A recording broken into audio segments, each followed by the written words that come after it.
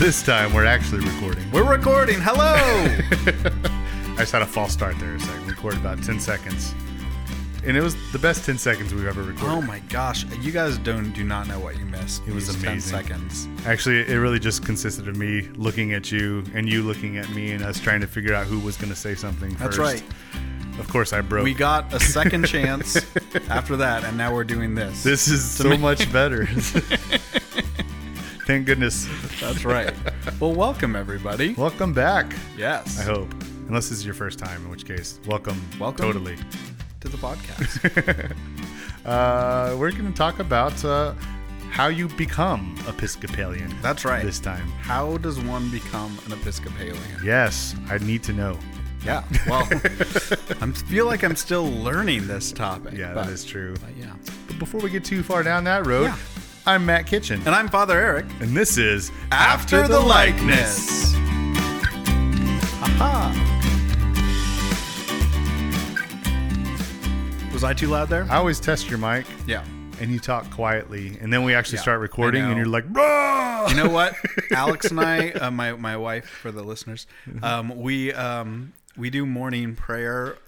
Usually, sometimes in the morning, and Makes like sense. it's funny because we'll be all quiet and like have some coffee and tea in the morning. It's like before our little girl gets up, and then like we'll be just chatting, and it's like, okay, let's do morning prayer. And she's always like, Eric, be quiet. I'll be like, glory to God in the highest and peace. Because like usually when I'm praying, That's true. liturgical prayers, yeah, I have to project. It makes So sense. like I immediately go into like a projection, like about at least a couple verses into a psalm. She'll be like, stop it. Just a reminder, shut it. When me and Sable first got married, Sable's my wife. Oh, yes. When we first got married, she before in high school she was a dance captain, and so she had to like be loud, yelling at all the little girls dancing and whatnot. And Yeah. And so like I remember like the first week of marriage, just like rolling over and like, good morning. She's like, hey. I was like, ah. So, luckily, Get those toes up. she's learned her volume. Her sister, not so much. Her sister's still really loud, but she doesn't have a reason. I don't know. But she's like the kind. Sometimes it's just fun to be loud. We'll be in a you know? restaurant, like talking about like private things, that you just don't share with public. And she's like, I do and that then too. blah blah. I'm like, Yep. Yep. Yep. shh, shh. I do that too.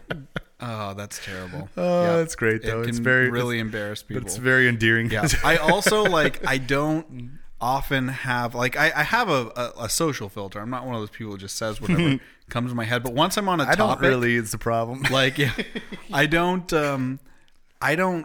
care that much.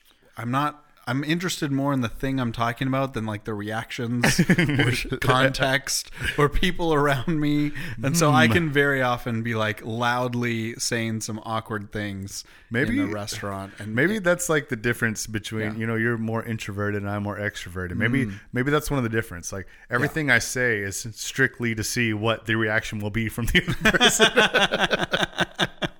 I don't have any real thoughts. They're just, There's just- things that come out to see what I get back. potential stimuli that you send out into the world. Yes. It's all an experiment. Yeah. How's it going? It's good. Great. It's good. How was your Thanksgiving? It was really good. Yeah. Amazing. We had a great dinner, or actually, I guess it was kind of like afternoon, that in between kind of Thanksgiving meal where it's like not lunch, but it's not dinner yet. Which is a good time, I think, to have Thanksgiving because you want to have like 2 Thanksgiving meals at least. Like, like Thanksgiving is as much about leftovers. Oh, yes. To me, in terms of, it's about giving thanks for our blessings, actually. But Nah. in terms of the meals, it's like great to have like a big old meal and then like you have some time to hang out with your friends and family that you're around the table with, and then you have some dessert, and then like by the evening, it's like, oh, I can already bust back into a little more of this turkey. There just True happens story. to be, a plentiful array of like delicious meat, like side dishes around. So yeah, it was good. And then just sort of this week, it's been very busy, as you well know, at our church and in just life in general, and like You know, we had our big pumpkin patch stuff that bled right into November, in which we have our patronal feast and all that kind of stuff. And not to mention, like, every other person is getting sick like every other day. Gosh, it's nuts around here right now. It's like, it's not like COVID and the flu either. It's like everything else that's been hiding under a rock while we were all social distancing is like, oh, we're back too. I know, we're all like, I didn't even see you last year, dang it. That's right. So it's been exhausting. So this last week was just great to have Thanksgiving, kind of the weekend. Yeah. It was really relaxing, which is good because, you know, December is going to be super fun and packed with like lots of cool stuff and getting ready for Christmas stuff. So heck, I'm excited. Yeah, me too. Which is good. It's good to be excited going into December and not like, oh no. Yeah, like if I don't think I've ever actually even said I like winter, but if I were to say I like winter, it's only because I don't know that you know what winter is. It's true. That's a good point. At least when, in San Antonio. But if I say I like winter, it's because of December. January and February can take a hike, but December is like where all the winter stuff in my head happens, you know? Okay. January and February are just cold. I accept your experience. It is like 80 degrees out right now. That's true. That is true.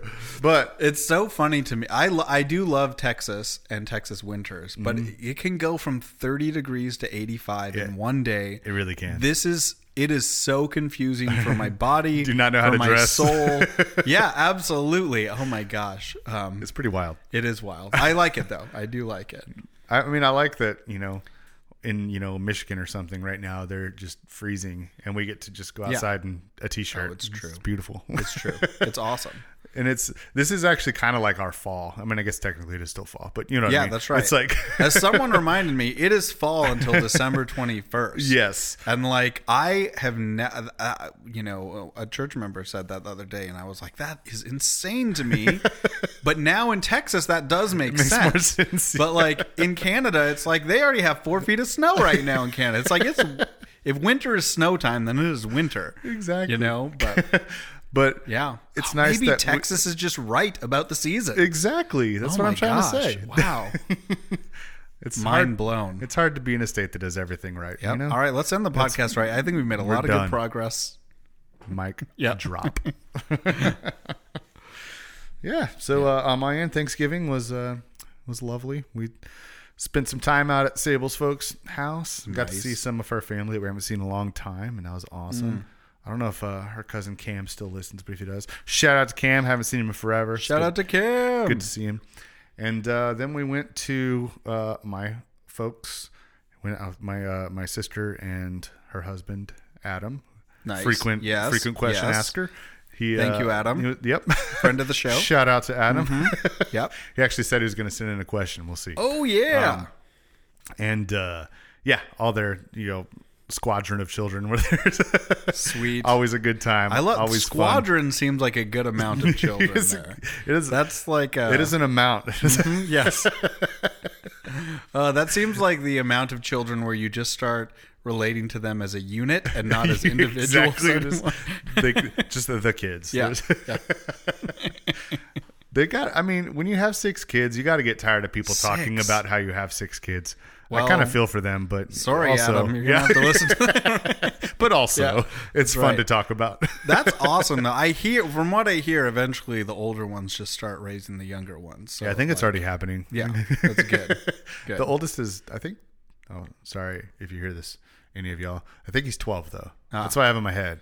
That's good. And the youngest is like 2. So they ran the gamut. That's a spread, but I guess with 6 kids, that's about as close a spread as you can kind of want. Right. So if we're like ages like 3 to 9, that would be wild. What? Got to get some twins in there for that to happen. Yep. So we had a great time. And right before Christmas, I had some work out at Matagorda Bay. That's cool. So we went out there that Sunday prior to Thanksgiving. Yeah. We did our work out there on the beach, and then we stayed an extra day. I took Sable and Ivy on that trip so we could just kind of like have a little family time. It was a good time. It was cold and rainy and gross at the beach, but it was still just being somewhere different. Yeah. It's nice. That's nice. A little adventure. And I actually kind of like the beach when it's colder. which I know is crazy, but I do too. I just don't like the sun. And Yeah, same. I didn't care for the rainy and everything was wet and gross, Yeah. but the cold didn't bother. I thought that was cool. Yeah. So Literally. yeah, I think that's really mostly what's going on in my life. It's awesome. I feel like I'm kind of at a plateau that I'm happy to be at right now. It's Yeah. not like a mundane plateau. It's like a Plateau. We're cruising right now. Yes. Let's just Yep. keep cruising for a little while. Yep. Because the holidays are going to get nuts. It is. Mhm. It is. Yeah. I'm excited for that, but I'm very much enjoying the breather Yes. before Agreed. we take the dive down the next little water slide. Yeah. This Is a water slide it's a metaphor. glacier. It's Yeah. a ski slope. Glacier.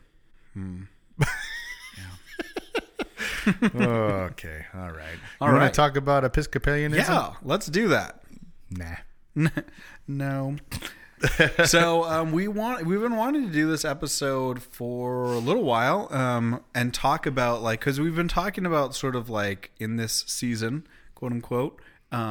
It's a real season. 'Tis the season. Yeah.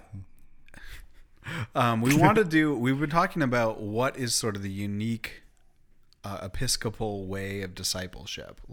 Obviously we don't want to bad talk any other Christians aside from Presbyterians or Calvinists. the as worst. we've said. No, just kidding. Just kidding, Presbyterians and Calvinists. Yes, I'm totally kidding too. But we share so much as Christians, even very different, divergent traditions of Christianity share so much, and we kind of talked a lot about that. I have a question Yeah. on that note Yeah. that hopefully won't take us too far down a Yeah, rabbit yeah, hole. that's right. I have to We know what rename this happened episode. time. But are any other religions Yeah. as divided in the way they see their faith as Christianity is? That's a good question. I we have wouldn't. so many denominations and whatnot. Yeah. I wouldn't be able to answer that fully, because All right, I don't moving on. have. Yeah, so I don't know. Ultimately, the answer is I don't know. But in what I do, because I don't have as much a comprehensive knowledge of sort of world religions, but I Right. was very interested in a lot of different religions, especially in sort of my seeker phase, where I was looking at them all. All sort of things that you would and again, the word religion is it's a modern Yeah, Western box that we right. kind of try and throw all these different things onto. So Hinduism is Yeah. that's a modern term. No one before, the 1800s talked about Hindus or Hinduism. Hinduism essentially is everything that it means to be an Indian living on the Indian subcontinent, right? Including what we would call worship, sort of religious things, but then cultural thing, so when you're talking about non-Christian religions, non-Western religions, even using the term religion can be problematic to because oftentimes what we do is we sort of squint our eyes and get a general outline of what are the basic building blocks of Christianity. We have scriptures, we have a founder, Jesus, we have the church, a community, and then we're what's the Islamic version of this? It's okay, well, the Quran, Muhammad, and the Ummah are Gotcha. that. Yeah. But then it's with Buddhism, it's well, you have Buddha, right? And you have these sort of loose collection of surah, all this stuff, right? Anyway, there's definitely there's always in so to say Buddhism, Islam, in what we could call Hinduism, or the various traditions of traditional Indian religions, the traditional Chinese religion, stuff like that. There are tons and tons of divisions, Gotcha. A lot of different sort of traditions that would be very, very distinct from one another. So what we just kind of broadly call Yeah. Hinduism may actually be a ton of different. Well, it's a ton of things. different cults. I mean, I don't mean that in a negative sense, Right. like Jonestown or something like that. David Koresh. But cultic, Yeah. traditions around different gods, different temples, stuff like that.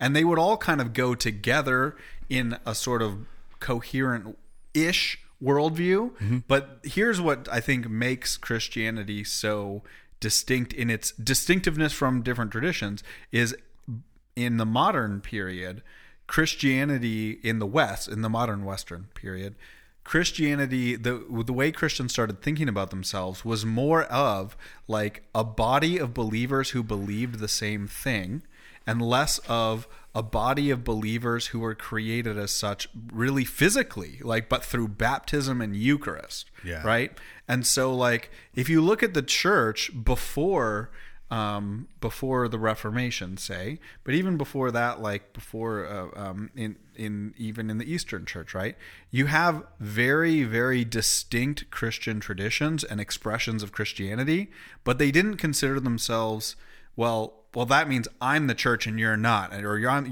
like there was like a lot of diversity. And if you look at even the Roman Catholic Church, that Catholic meaning universal principle, like they tried to maintain that. So if you talk to a Franciscan monk and you talk to a Jesuit monk, these are people who follow very different paths in life and have a very different spirituality, very different way of expressing their faith, of worship, even like all this kind of stuff. But they are united by the common worship that's between all Christians. So, which is kind of how we should be, right? Yeah, that's exactly right. So the diversity within Christianity is not something that's unique to Christianity. There's a lot of diversity in ways of thinking about one's faith or one's worldview or expressing it or all that kind of stuff.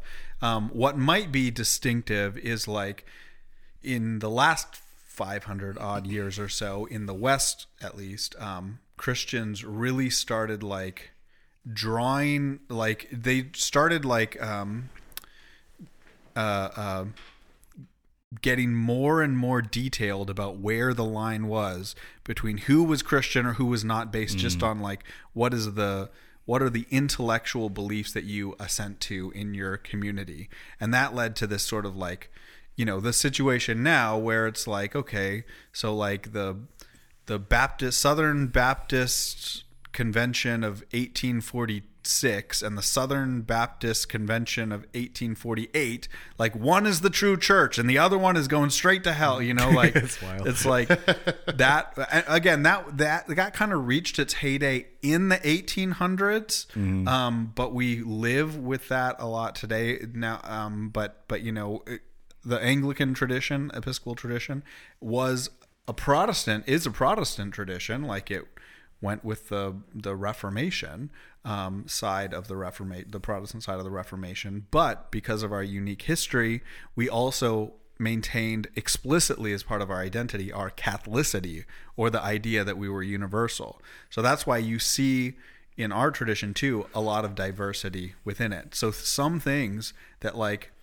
some churches in the Episcopal Church are as Baptists, and some churches are as Catholics, and like outside of our tradition, those churches would not want to have anything to do with each other. But inside of our tradition, we are like, no, we are united not by the way our churches look or the architecture necessarily, or even like some aspects of theology, but we are united by certain theology, like the sort of the Orthodox creeds, the Nicene Creed.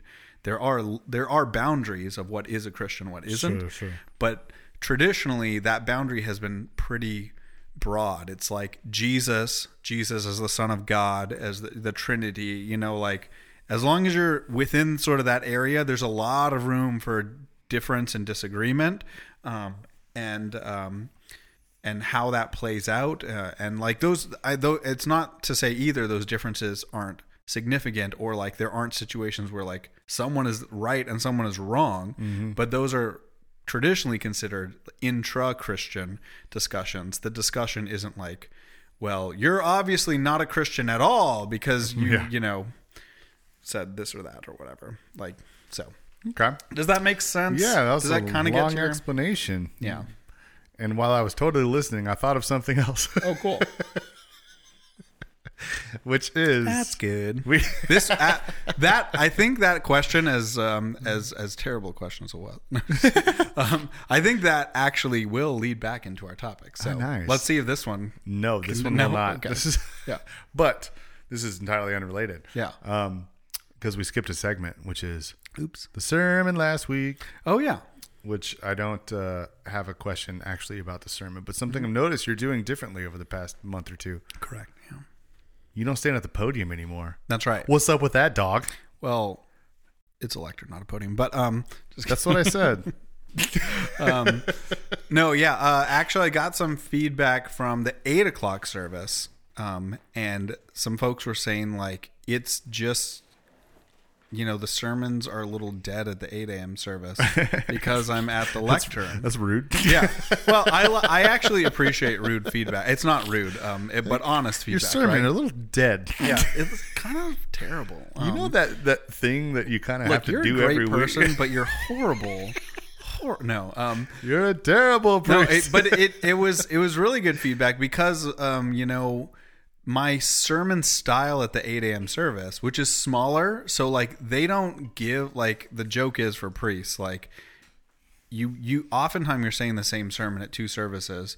Like, you don't have to pause for jokes at the 8 a.m. service because they'll think it's funny or whatever you say or whatever it is, but they're not going to internalize react it. at all. Like, don't expect it. It's too early. Like, don't even worry about it.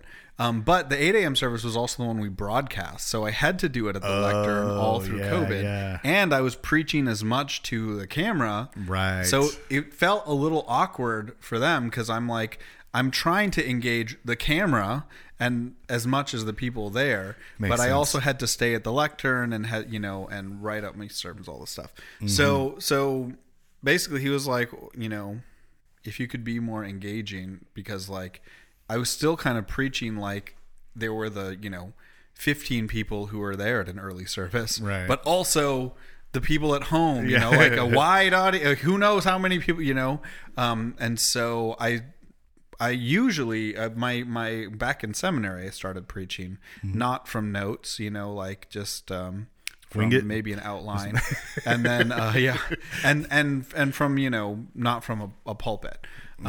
So I'm comfortable with that, but it was just like I hadn't done it for a while. Yeah, it's called a podium. I corrected and said it was a lectern. Now I'm calling it a pulpit. I'm a hypocrite. God, this guy. Yeah, I'm the worst. Worst at preaching at 8 a.m. Worst at Canadians. Yeah, we're terrible. So yeah, that's why. And if I'm doing it at 8 a.m., it's more fun to do that. I was just, I get in a habit, and then once I have a habit, I don't have to think about it, and so I don't think about it until I hear something, and then I'm like, oh, okay, yes, I can change that. So nice. That's, I like it. That's what happened. No, me too. I didn't. It's much better. It just came out of nowhere. Yeah. The first week you did it, I was like, oh snap, what's he What doing? is happening? Yeah. Look at him go. No. And it works out much better at the 10:32. Like, it keeps and the me... shape of our church is probably easier to look at. Well, that's everyone. actually what kept me from going back for a while, even after we stopped broadcasting, because our church they have big transepts, which are like the side areas people sit down. Wings. The wings. I was like, if I stand up front, I'm even further up ahead and showing my back to the people who are on the sides. Yeah. But I think it works just fine. I just have to turn a little further, and I'm turning more because I'm outside of the pulpit lectern. You don't feel as restricted. Yeah, the stage. Also, I noticed for the first time in, I think I can safely say years, the other podium was used. I was very happy to see this. We don't have a microphone on that one. Yeah, why is that? It broke. This is inside baseball. But Yeah. That's why. like, no one cares about this. No, yeah. All right, moving on. Yeah. We'll talk about that later. That's right. But yeah. So anyways, how does it... Oh, I know where I was leading to with all of this. Actually, I wasn't, but I'm going to try to bring it home. All right. Which is, I guess it was 2 weeks ago, I think. Maybe 3. We had our St. Margaret's Day. Yes. And the bishop came. Yeah. Had a couple confirmations and also had a couple folks being received. Yes. One reception and one reaffirmation. That's right. And as received was our friend Jessica, who we've told about this podcast last week, and maybe so she acted like it was the first time. I think she's going to go back and listen to all of them. Though. We'll see. So maybe weeks. This is our test to see if she's actually listening. That's right. Jessica, if you hear this, say, "I heard you say my name." Ah, yes. And if not, then we'll know. That's right. Exactly. She's gonna hear this in like 3 months after she catches up and be like, dude. Don't worry, we've just been silently waiting for you to But she was received. That's right. Which kind of led us into thinking about, well, Dick S didn't lead us into it, but it's Yeah. a perfect example, I think, of what we're going to be talking about. Right? Exactly. Or could be. So why become Episcopalian? How do you become Episcopalian? What does it mean to become Episcopalian? And it does kind of go back to your initial question there as off What's a podium? topic as we thought it was. Yeah. About the distinctions between traditions of Christianity. Because there, on the one hand, I was saying before, we do have, and especially in our church, we really emphasize and recognize our unity with other traditions of Christianity. Mm-hmm. We are not one ever to have been like, the Anglican Church is the one true church, and if you don't belong to us, then you don't belong to the church, and you're just second best, and you're just fooling yourselves. I mean, we think Presbyterians, but we don't say it. Yeah. But no, we very clear, we're no, we recognize the churchiness of the Roman Catholics, of the Eastern Orthodox, of the Presbyterians. I know of the Baptists, of the we have deep. Are there any we don't accept? Yes. Suckers. So certainly Unitarian Universalists, non-Trinitarians. I guess I won't get again, into it's that. not that we don't accept them. We accept them as people, and You're not and even human. people who believe in God and stuff like that. And there are lots of people who go to UU churches that are sort of Orthodox believing Christians, but their church does not believe in the Trinity and some other stuff, that the divinity of Christ, all that kind of stuff. So we do have standards. Believe everything and That's nothing right. at the same but, time. But the UUs themselves would tell you that they are not Christians, or they're not Trinitarian Christians at least. So it's not like we're being oh, get out of here, stop trying to come to our club. They're not trying to come to our club, right? They have their own club for a reason. But so probably more not controversially, but we would maybe have issues with say Jehovah's Witnesses or Mormons. Again, those are groups that would describe themselves as Christians. Although I don't think say the Mormons, they would I've met great Mormons and great Mormon theologians. Mm-hmm. The Mormon theologians at least would say no, we don't see Jesus or God in the same way at all as Orthodox Christians or traditional Christians like us and some of those other denominations. Mm-hmm. So there's a distinction there. So we would say okay, that they can call themselves Christians, that's great, but we wouldn't see them as practicing the apostolic faith that Christ taught, and all that stuff. And they have their reasons for believing what they do, obviously, and there's no reason to disrespect them at all. Yeah. But certainly we respectfully disagree, deeply too. But that said, a lot of different kinds of Christians, we point out it's actually kind of amazing. When C.S. Lewis wrote Mere Christianity. I got to page 3 of that so far. Oh, good. I'm cruising along. You may have read this part. I think it's in the foreword. Actually, I think that's all I've read. He was astounded that he started getting letters. And this was back in the 40s, 50s. So at that time, denominational identity was still, I would say, stronger than Christian identity, and for a lot of people, or as strong. He would get letters from Presbyterians, Eastern Orthodox, Roman Catholics, Baptists, I don't know, other ones, no, but Dutch Reformed, whatever, and because he was explicating the common core of Christianity, it really was heartening for him to see that's the common core of all these traditions of Christianity. And we do disagree on the details, and sometimes we draw the line too close. I think we interrupt our communion with one another as Christians by making a disagreement a division. Yeah.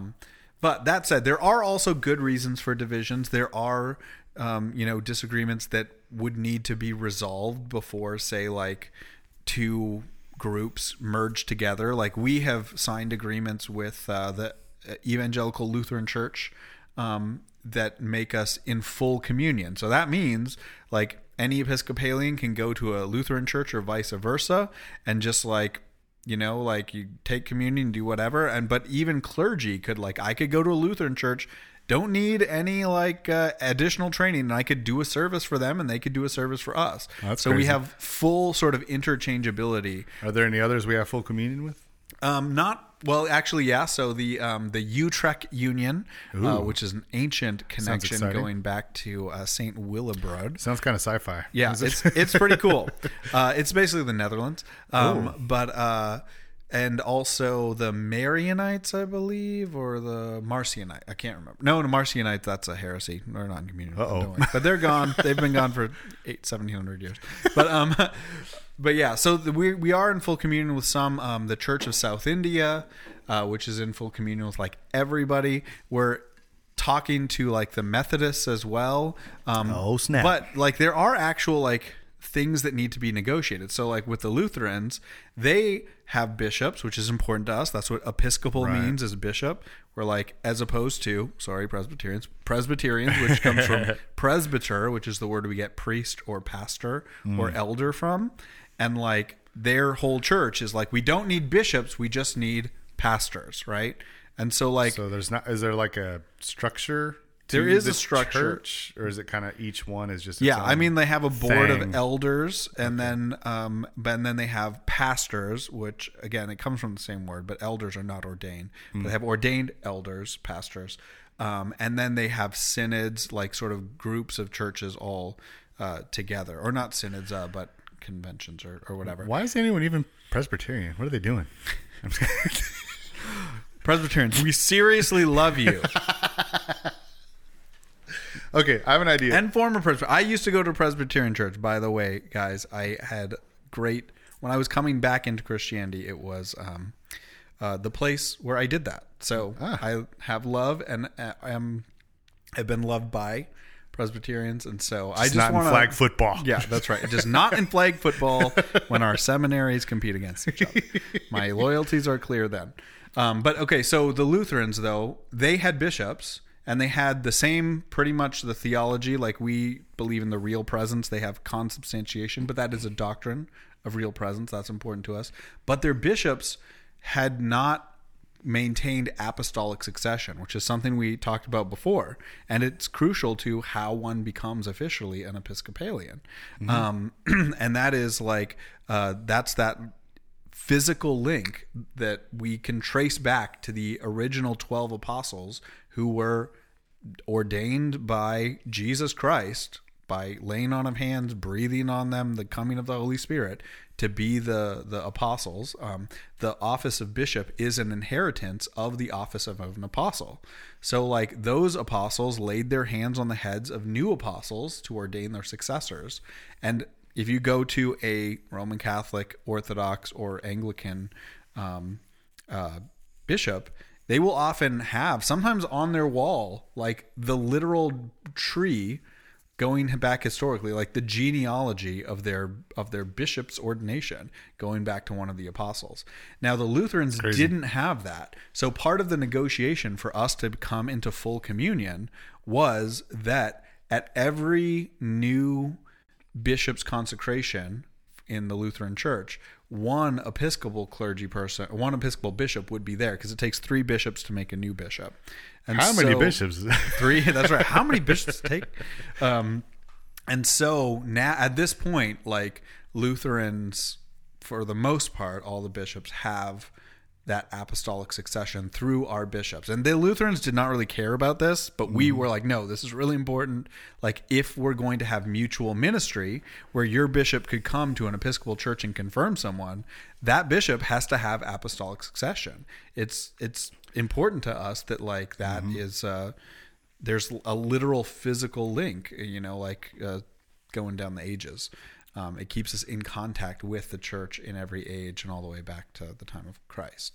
So that gets to like sort of how one becomes Episcopalian. Okay, I have an idea. An idea. Yeah. What if I present you different hypothetical or not so hypothetical people from different stages in Christianity or different worldviews or whatever. Sure. And you tell me how the path for that person to become Episcopalian. Okay, that sounds great. And I'll start with me because I'm a egocentric man. But an ecocentric man? I'm very eco-conscious. Yeah. So, okay, so I, unbeknownst to me, until I was confirmed in this church, I didn't know that I was baptized in a Methodist church. My whole entire life. Yeah. Until like 2 years ago or whatever. Thought I was Episcopalian. So Methodists come from the Episcopal Church. So take that. Yeah. I don't know. So their bishops do have apostolic succession. Oh, nice. As well. So that's cool.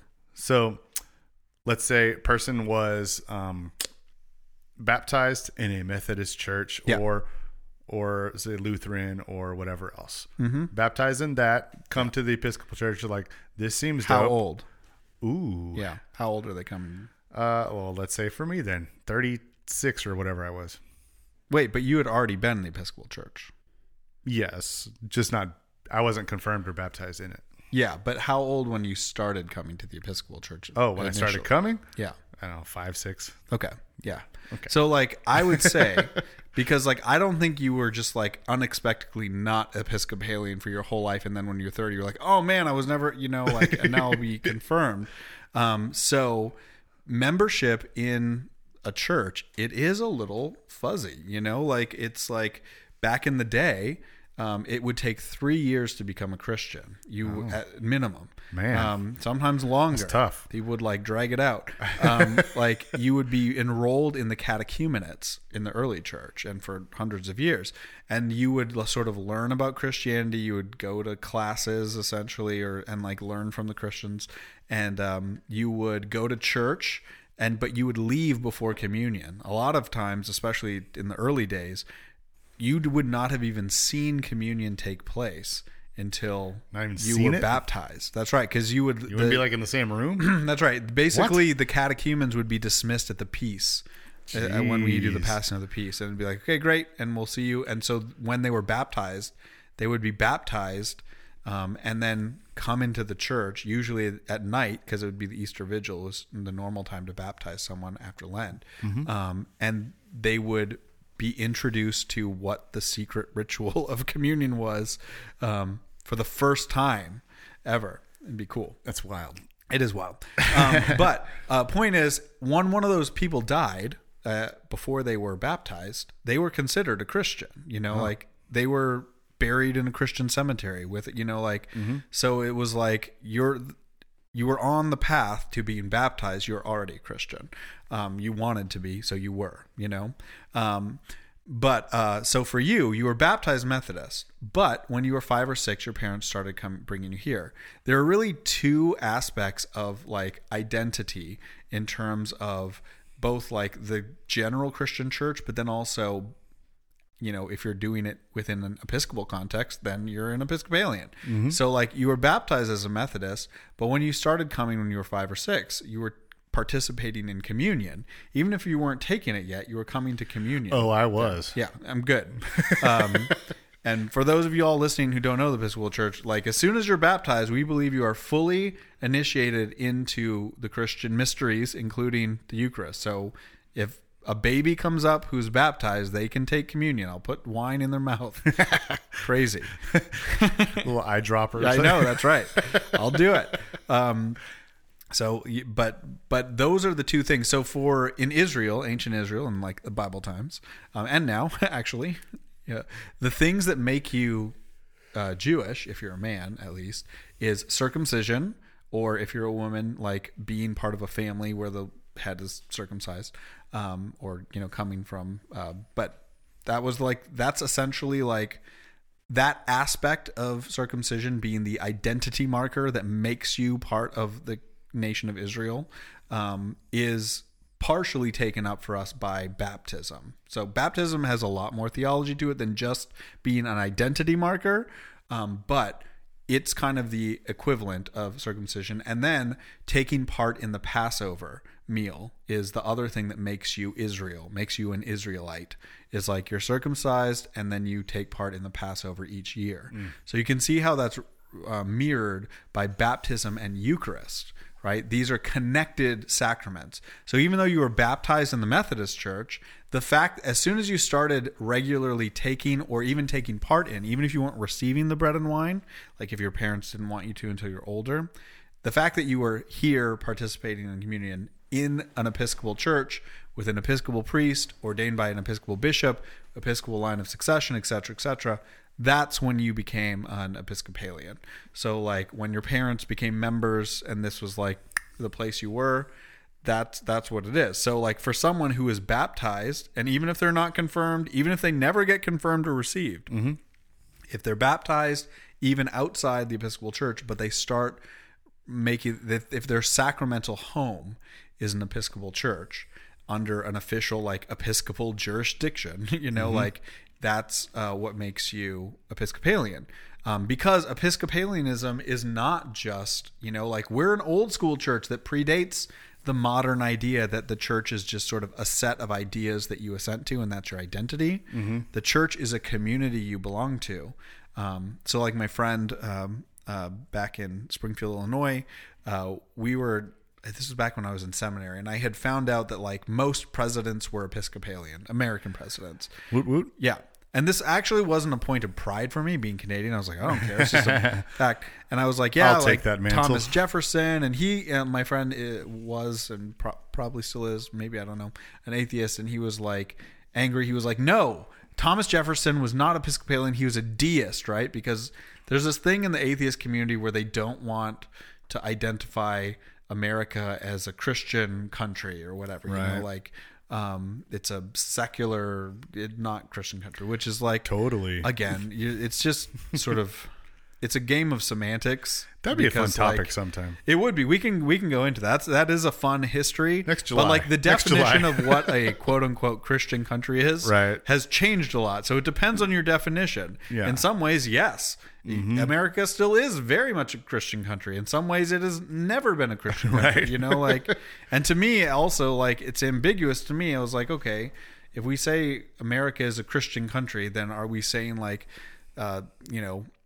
thank goodness we're Christians because we abolished slavery, or are we saying, oh my gosh, we're a Christian country, that's why we had slavery? It doesn't add like that in and of itself is then it's like, well, what do you attribute America's positives and negatives to their Christianity or not Christianity? Anyway, point is, he said he was a deist, and that is true about Thomas Jefferson. Thomas Jefferson was a deist, and a deism is not a Christian philosophy. It's like heresy. God set things in motion and then just took it back. That's right. Much, It is very, it's almost like a modern Gnosticism.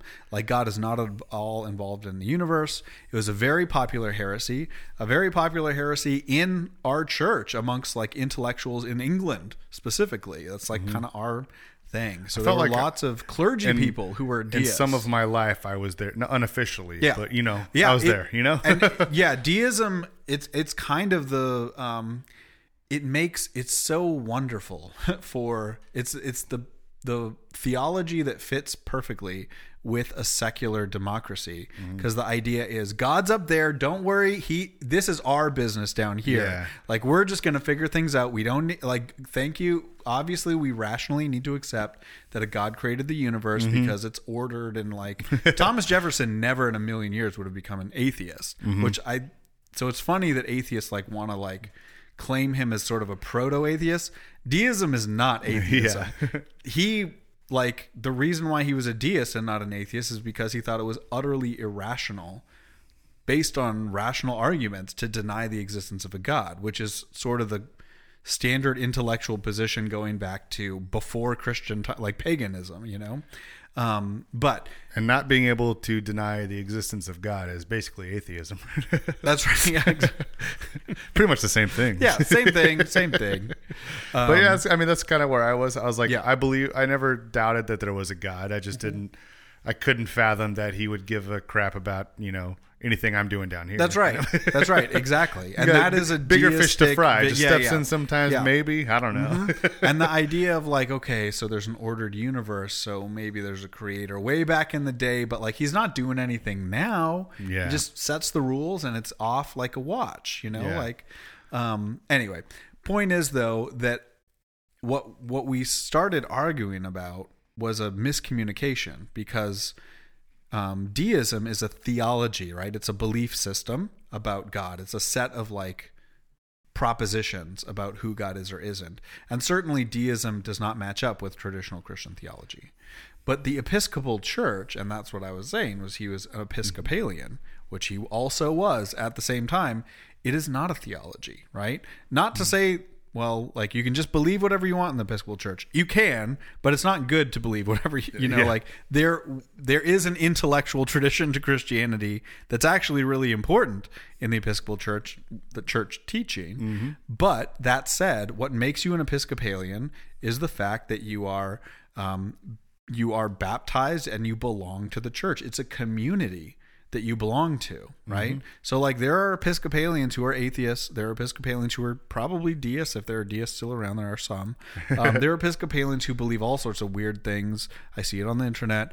There are Episcopalians, you know, like, but like that's not what makes you an Episcopalian or not. That is maybe what makes you like a faithful Episcopalian. Although even there are Episcopalians who are atheists, who literally do not believe that God exists, who by other measures of like religiosity, they come to church and they're involved, you know, like, and you know, they go take communion for some reason. I don't know why, but I wouldn't recommend it. Like please don't take communion if you don't actually believe in communion. Like sit respectfully, you know, whatever you want to do.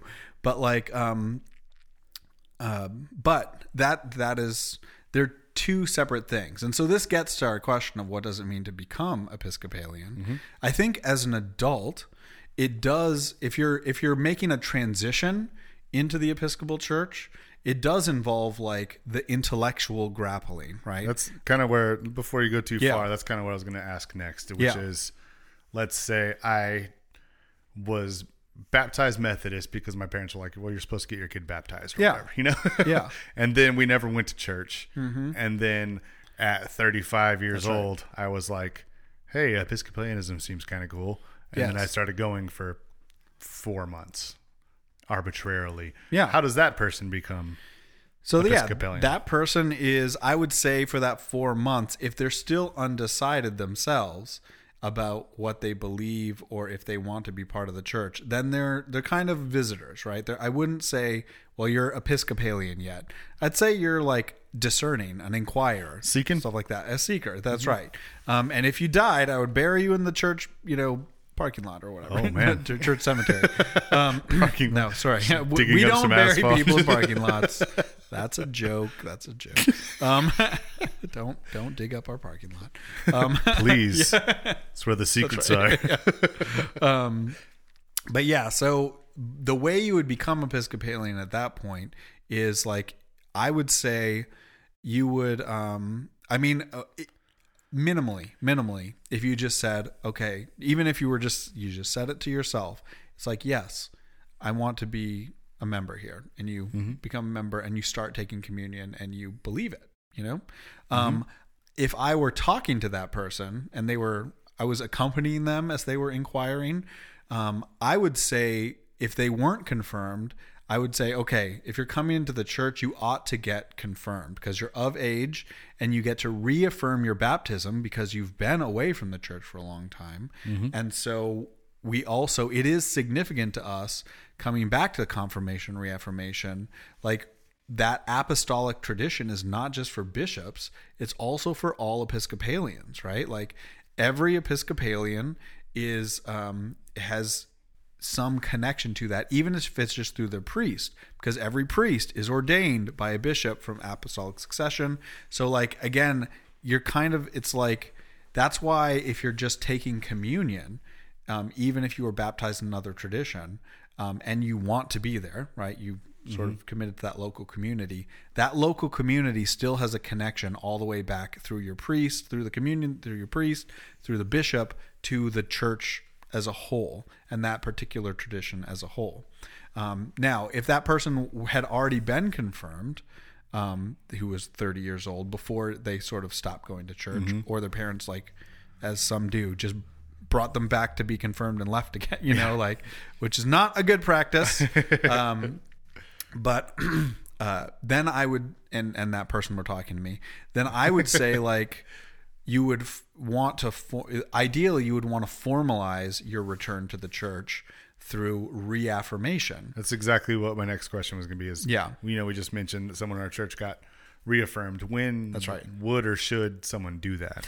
Honestly, anyone can do that any time. It's just kind of like a inner thing where you're just like, that's kind right. of like renewing your wedding vows. In fact, that's right. Okay. Like we do, like, at when anyone is baptized, we all reaffirm our baptismal vows. So really, it's not a sacrament, but it is when our church member went up to do their reaffirmation of their baptism.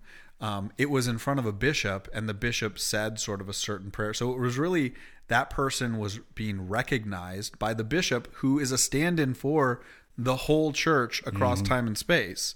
So, like, that ritual there, or that aspect of the confirmation baptism sort of array of rituals, what that is, it is being recognized by your community as having particularly reaffirmed your baptism. Like, I see. We all reaffirm our baptism because our baptism is always true, and we always need to be renewed in it, But in particular, when so sometimes when you might want to consider this is if you've been not going to church for a long time and you are already baptized and confirmed, and like you come back, that would be a time to reaffirm formally, because the physical acts make a difference. Like, you might think, oh, well, I don't need other people to see me. It's like, yes, you do. And like, other people also need to see you, because that's what part of being a sacrament is.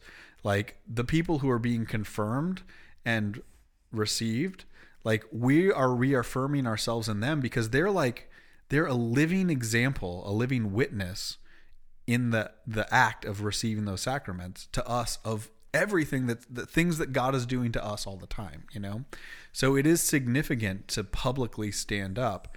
Worship is a public service for us. For sure. Even if there's only 10 people in the room, it's a public thing. And so it's all about making manifest, making visible, making known the things God is doing. So, like, one of the ways to do that is to reaffirm your baptism. The other time, and like, that people would do it, it's like, even if you've been in church, you were baptized, you were confirmed, like, you might want to get reaffirm your baptism if you've made sort of like a big spiritual leap. So, like, if you've come to a new deeper understanding of your faith, you've sort of had a renewal or awakening of a new level of faith. What about the opposite? Maybe the flame died out a little bit, and then all of a sudden you're like, you know what? That's right. I'm coming back, baby. Exactly.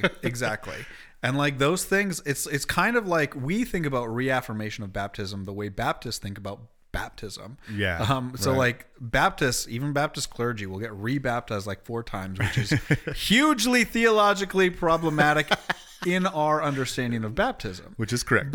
Which is the correct one. But their understanding of baptism, it is coherent with their understanding of baptism. Their understanding of baptism is much more as a personal expression of your faith. Whereas ours is like, baptism involves a personal expression of your faith, even taken on your behalf by your parents if you're a baby. But the reason why that still counts for a baby is because baptism also has these things where God and the Holy Spirit are doing stuff to you. Like, there's an actual change to your soul that is one and done. Baptism. That's right, exactly. So, okay, next hypothetical person. Yeah. Let's say Janine has never gone to church, and she is I've never known a Janine, which is why Janine, I picked the you name. are welcome at St. Margaret's anytime. She's never gone. It's a great place to put your toe in the water. Check out this whole Christianity thing. We are the place for church. you. That's right. Come on over, But Janine. she's been an atheist her whole life. It's not Janine Garofalo, is it? It could be. It could be. I forgot about her. Yeah. I think she's actually Jewish. But Janine Garofalo. Yeah. She's been atheist her whole life. Yeah. She's 56 years old. Janine Garofalo is a fictitious person, and any resemblance to the names are made actual, up, but the problems are real. Yeah. So she's 56. Yeah. Just 2 weeks ago, she's like, I've heard about this Episcopal thing. Seems kind of cool. I don't know. Maybe God's real. I don't know. Whatever. I'll go check it out. That's right.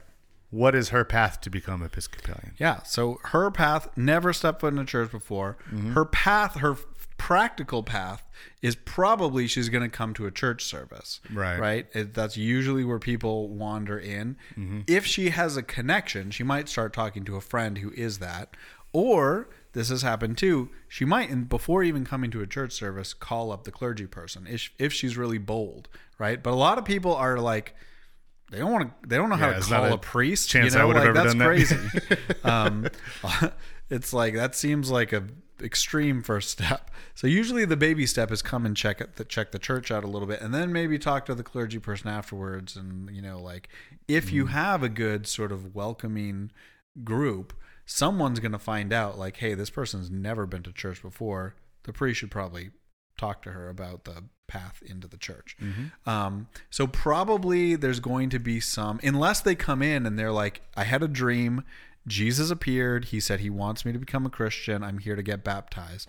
And it's like, all right, step right up, buddy. But usually it's probably more of a like some kind of quieter call that's mm-hmm. drawn them there, whatever it is, right, that is going to take some time to unpack. And so they'll sort of learn the rules and like the shape of the community in conversation with the clergy person or a well-formed lay person, or go in at bigger churches. They might go to a small group or a fellowship group and kind of just get to know people. But when they and go along, I think we've had podcasts before about sort of the stages that someone goes through on their way to discipleship. Believe so, yeah. Yeah, that's right. But bottom line is that's may have been part of the charisms, actually. What's that? May have been the first step of the charisms. Yeah, probably. But that whole time between like they feel drawn to the church and then they're ready to like say, yes, I accept Jesus Christ as my Lord and Savior, and I've learned what that means, and yes, I'm down with, I'm cool with it, and I want to commit. Right? That whole period would kind of be the equivalent now of the catechumenate of the early church. In fact, in some churches they just call it that, and we still have a thing to enroll catechumens and all that stuff. We don't dismiss them at the peace anymore, but because everyone knows what we're doing afterwards, so you might as well just stay and watch if you want.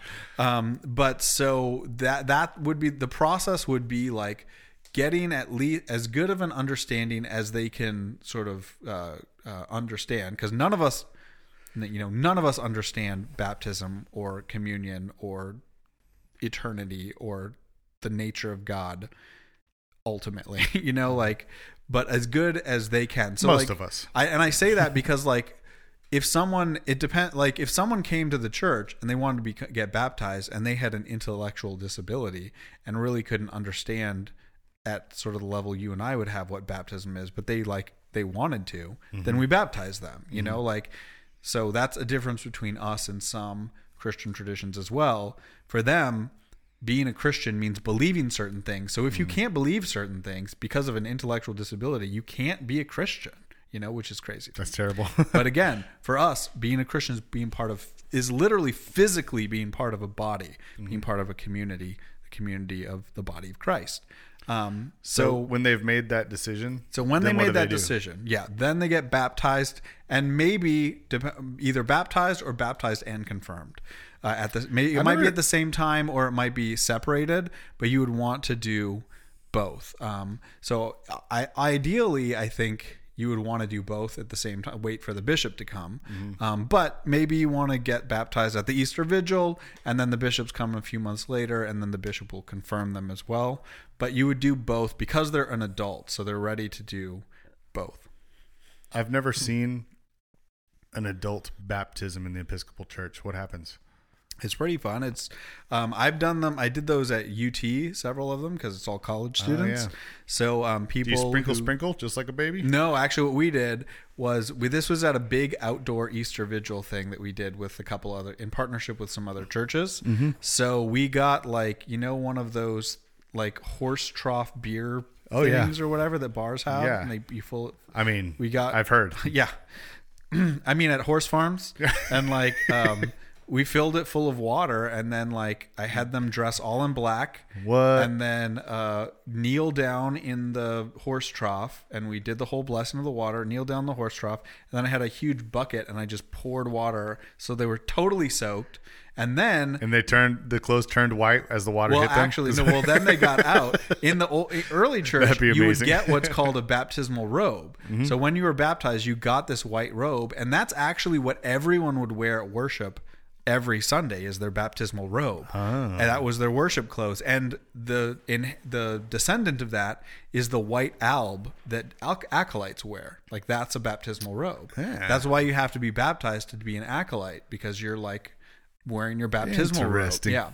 So instead of having a robe that they would wear at worship, because that would be weird and no one does that anymore, even though I think we should go back to it. I'm oh boy, open to it. Oh boy. Yeah. But I don't necessarily think we should go back to it, but it would be cool. So we got like tradition? Yeah. No way. I love the physical symbols. Yeah. I really do. I agree. I think it's cool. But we got them white bathrobes that were their baptismal robes. So when they came up out of the water baptized, we put the white bathrobe on them, and we brought them to the front, and then we anointed them with the oil, and and then we welcomed them as new Christians to the church. Yeah. And then they were confirmed later, because the bishop wasn't at that ceremony. It was something we did with other churches. So yeah, that would be the path of an adult, totally separated from the church, or never raised, never went. It would be baptism and then taking Eucharist. Again, going back to the circumcision and Passover thing as ongoing identity markers, since that's what we're talking about. And again, asterisks, there's a lot more to baptism and Eucharist than just that. And there's a lot more to circumcision and Passover than just that too, the Passover meal. But yeah, so that would be what it is. So essentially, the ceremony, the rite of baptism is an entrance rite into the full participation of the Eucharistic meal so that you can, and again, anyone can participate in the Eucharist, a Sunday service, and you can fully participate without receiving the body and blood of Christ. But if you want to participate in that part of it, you have to be baptized first, because that's the entrance rite. So in some sense, it's one big ritual. And that's why we have a font at the entrance of our church, because it's the entrance into the church. And so people will dip their fingers in the holy water and cross themselves, or just pour it on their heads. I've seen that done before too. Nice. You're not rebaptizing yourself, but you're reminding yourself, but not just in a memory way. It's not like most of us remember it. But you're participating in your one baptism, right? As the entrance into the church. And what is the church? It is the community that is built by participating in the Eucharist. So yeah. So kind of any way to get to that, that's the idea. If you've already been baptized, then it's the Eucharistic part. And then of course confirmation is linked with baptism, in that it's the prayers for the gifts of the Holy Spirit, which is the charisms and other things like that as well. Cool. So I think we have one more aspect. Okay, because we've surpassed our self-imposed hour. Okay. All right. But yes, tell me more. Okay. So the one thing we haven't talked about is people who are received into the church. Yeah. So this is reception into the church. It's done by a bishop as well. It has to be done by a bishop. I can't do it. Sorry, don't ask. Yeah. What are you even good for? That's right. And when the bishop came on our glorious St. Margaret's Day Sunday, he did all three of these. He got to do. He got to confirm people. He got to reaffirm someone's baptism. Yeah, he was busy. That's right. He was a busy beaver. It's and then he got to receive someone into the church as well. And this is also where we see like the distinctiveness and unity of the Episcopal Church and other communions. So like when someone has been baptized and then they've been confirmed in another tradition, although only another tradition that has apostolic succession. So we do not recognize, like I've been confirmed twice and received once in my lifetime, because I was confirmed originally in the Presbyterian Church, which I talked about.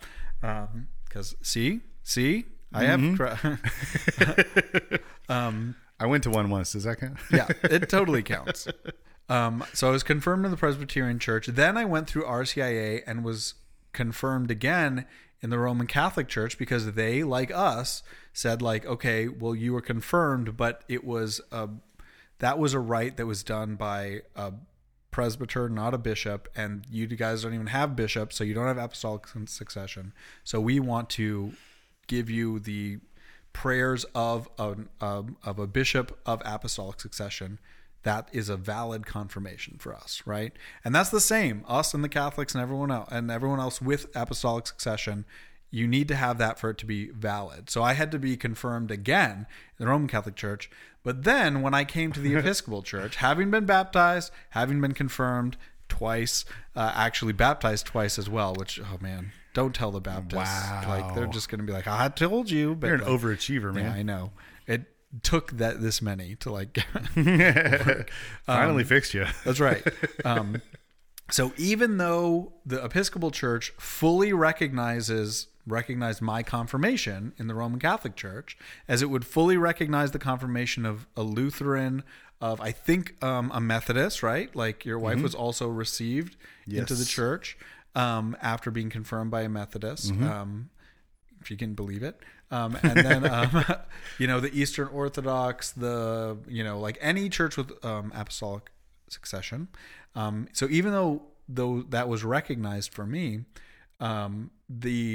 they insisted I actually had to do this to go to seminary.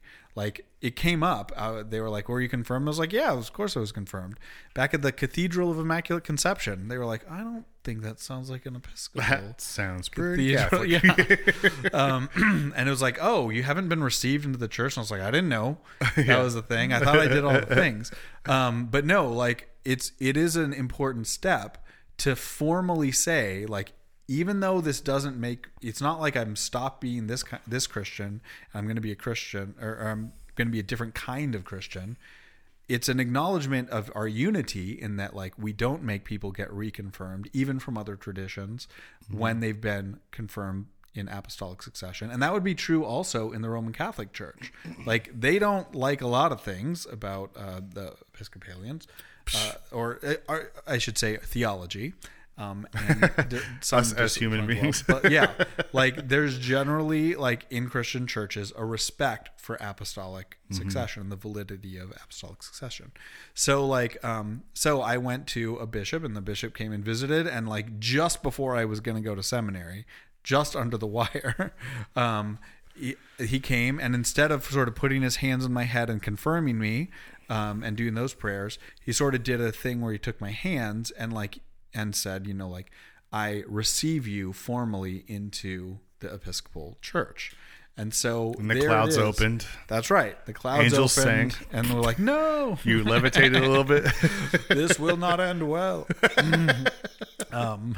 And so that is the process. So like to be officially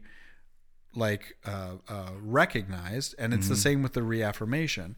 It's like an official recognition that, hey, you have always been a Christian, or in my case, we acknowledge you are confirmed, but you are officially a confirmed and active member of this branch, this tradition, this community, right? Because like, again, there's not actually that much difference between Anglicans and Catholics. Right. Like there's a lot less difference between Anglicans and Roman Catholics than Anglicans and a lot of fellow Protestants, but there is still this thing where we want to acknowledge, and every I think denomination or tradition wants to acknowledge. Like, it's, you are a Christian, you're a worshiping Christian, you're a practicing Christian. That's great. We want to acknowledge, like, not just that you have this abstract identity as an Episcopalian, but you're a part of us, you know, like you're a Christian with us in a unique way, right? Not that we're not united to Christians of all denominations, but like, you know, when you need something, you come to us and we come to you, and we have a mutual obligation to each other in the same kind of way that like people in a given parish have an increased obligation for each other than even someone from an Episcopalian from a different parish, just because of practical necessity. Right. It's like, these are the people that like will love me and take care of me and bring me food when I'm sick and who I can call when I'm sad or whatever, you know? And so it's like that is not just a sort of like a secondary benefit of being a Christian. That is of primary importance to being a Christian. Being embedded in a community of actual material love and affection and support. Like, that's not separate from the spiritual stuff. That is the expression of the spiritual stuff. So that is how one becomes an Episcopalian, and why. Okay. Yeah. Now we're over time, but I'm still going to do this. And I know you have a hard cutoff here too. Yeah. So we're going to have to make this quick. But, you know, we have our end segments. We have the mailbox. We have Stump the Priest. I'm adding a new one. Oh. And I'm tentatively in my head calling it From the Mouths of Babes. Okay. I like that one. From the Mouths of Babes. Can you write another little song? From the Mouths of Babes. So I have, so we both have young children. Yeah. They ask us questions. They do.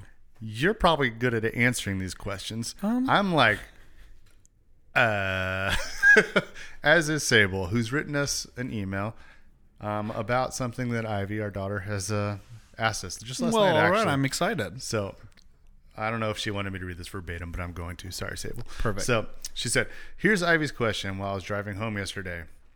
How does God make the whole earth with his hands when he isn't even that big? Sable follows up saying, my answer is pretty good on the spot about how God is infinite and is all around us. Even though he sent Jesus to earth, who is God, it wasn't just Jesus that technically made the earth. He's bigger than all things, etc., etc. I know my long answer with how one day we can ask God how we made the earth and the whole universe. And her follow-up question was this. But if we're laying down asleep forever or dead, how do we open our mouths and ask him that? To which Sable says, wait, go back to the setup for that question. Which part? Laying down, like, what was Sable's answer that she was responding to? Sable had said, one day we can ask God how we made the earth and the whole universe. Oh, okay, gotcha. And so Ivy asked, she said, how do we do that if we're dead? Okay. So Sable says, some of the Psalms ask that question. It's like, oh Lord, who will give you thanks and praise in the grave? Save me, wild. oh God, from my enemies. And she says, my next answer was about our soul and how our soul goes to heaven and probably becomes all-knowing, so we don't need our body to ask God questions. Did I do okay? Says Sable. Yeah. And I mean, then, if the question is, did you do okay? Yeah, you did okay. Nice. That was good job. and lastly, that was short. Also, she wants to know how God made roly-polies. Okay, so let's start with, these are going to have to be short answers, man. I believe in you. Short answers. I believe in you. And this is actually good in terms of responding to people at different spiritual stages. And honestly, because I need things explained to me like I'm a 4-year-old sometimes. So this is a time for short answers. How does God make the whole earth with his hands when he isn't even that big? He did not make the earth with his hands is the answer. Ooh, okay. She may be responding to the popular children's song, He's got the whole world in his hands. That is metaphorical, but it's also like, it's not a merely metaphorical in terms of like, it is a true metaphor that God has the whole world within his power. It's metaphorical, Ivy. That's right. It's analogical, I should actually say. Oh boy. Yeah. So like, there is a body of powers that God possesses, in fact, all powers, within which he holds all creation. So like, so there we go. But anyway, to the question, God did not make the world with his hands. He made it actually with his voice, analogically speaking. But like, he spoke, he willed the world into creation. Yeah, that's right. And he has that power because he is eternal existence itself. And so he donated generously existence to from his own essence to create the world. So that's it. So he didn't create it with his hands, Ivy. I'm sorry, but he does love it, and he did create hands, and he gave himself hands. He took to himself a human nature with body with hands, and he used those hands to create things as well. When she said when he's not even that big, I wonder if she's seeing God as maybe Jesus. baby Jesus. Yeah, and going, how would Jesus make all of this? Not to go off on a tangent. Oh boy! But that is one of the beautiful things, the juxtapositions of Christmas is it's not lost on Scripture or the church or the early Christian fathers. What an amazingly mind-blowing thing it is that the creator of the world becomes a tiny little child who can't even stand up or hold his head up. Yeah, or, that's cool. It's a beautiful thing that God of all power would become the most vulnerable thing in the world. Because it could have just shot down here as adult Jesus and be like, let's do this. Yeah, exactly. You could have done anything you wanted. Outside of his ability. That's right.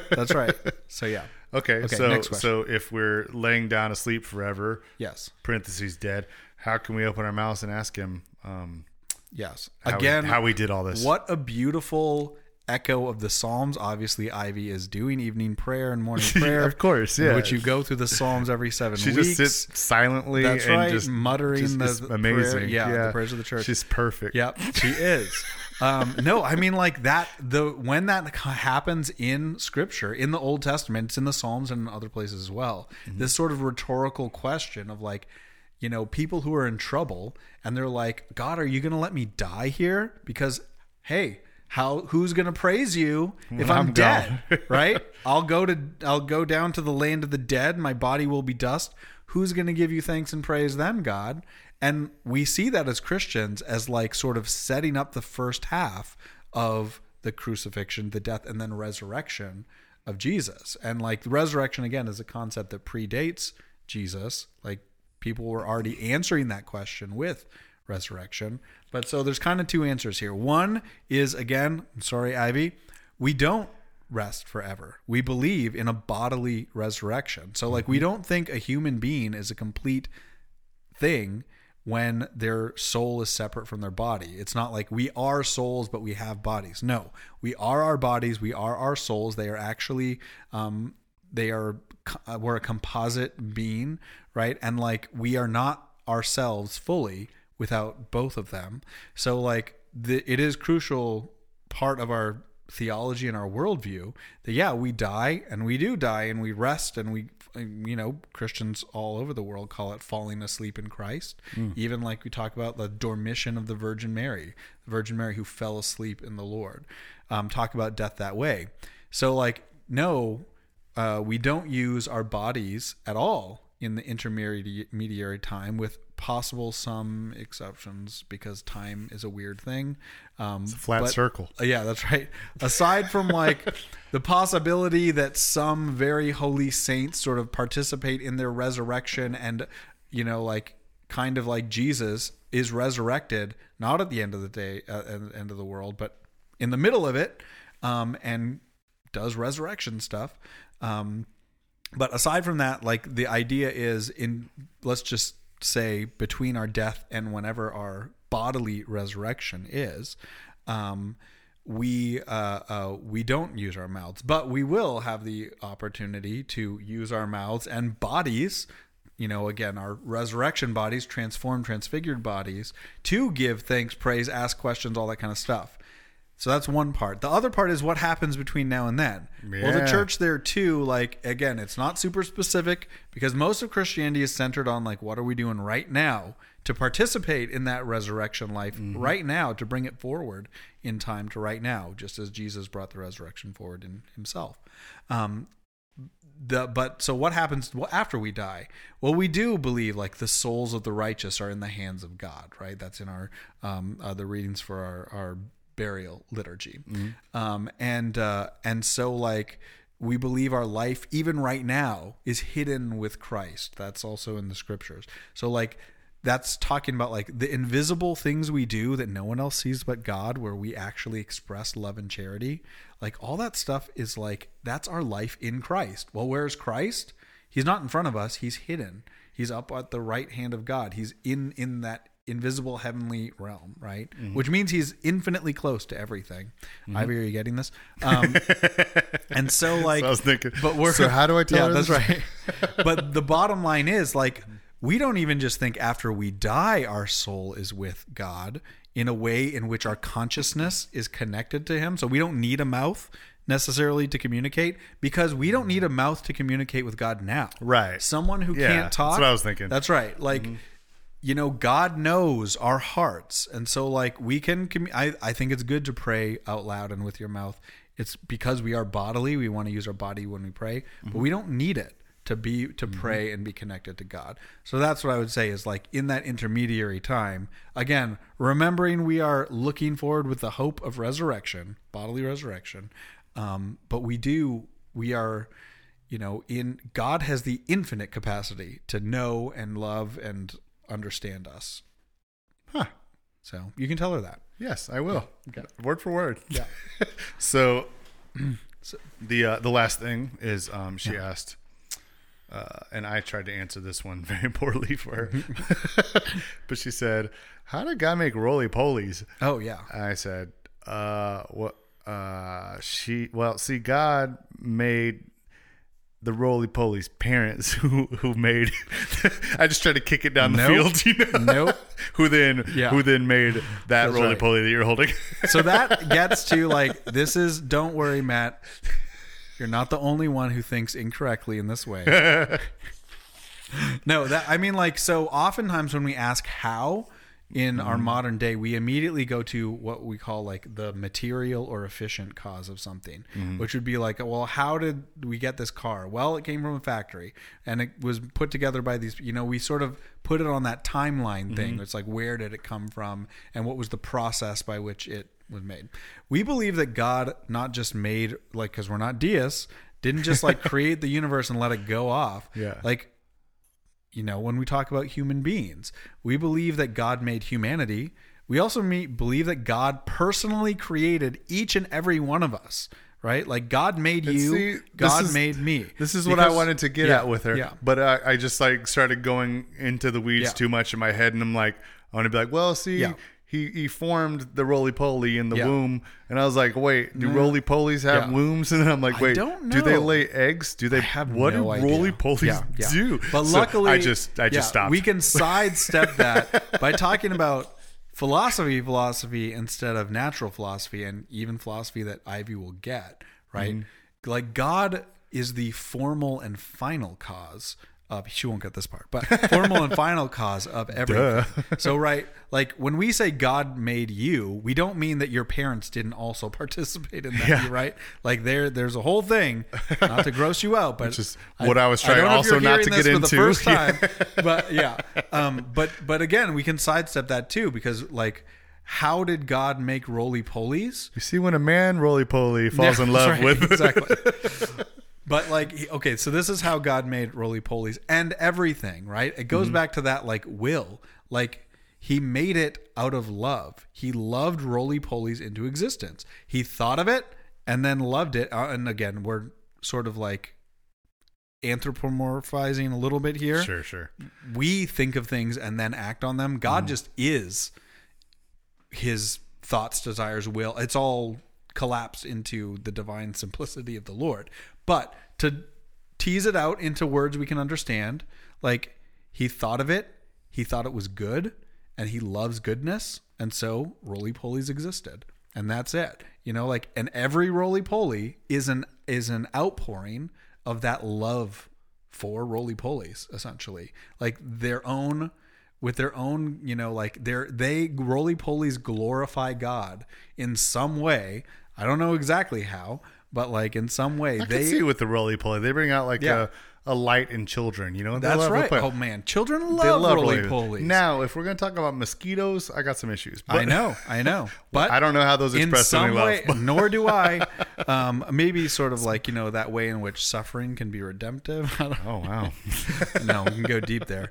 But nevertheless, it's like, no, God, so that's how God created roly-polies. He did it with he willed them into existence It's kind of via the same, love and for the purpose of love. kind of the same answer as how he created the earth. Yeah, exactly. Cool. I mean, when we talk about creation, we are not talking about the Big Bang. That's part of it, but this very moment right now is as much God created as the Big Bang. Like God just creates. Like that is his will, and always he creates. That's right, because existence is good. Why is existence good? Because it is the essence of God, and God is good. And so like to spread existence around is like a good thing. And so he does it out of love.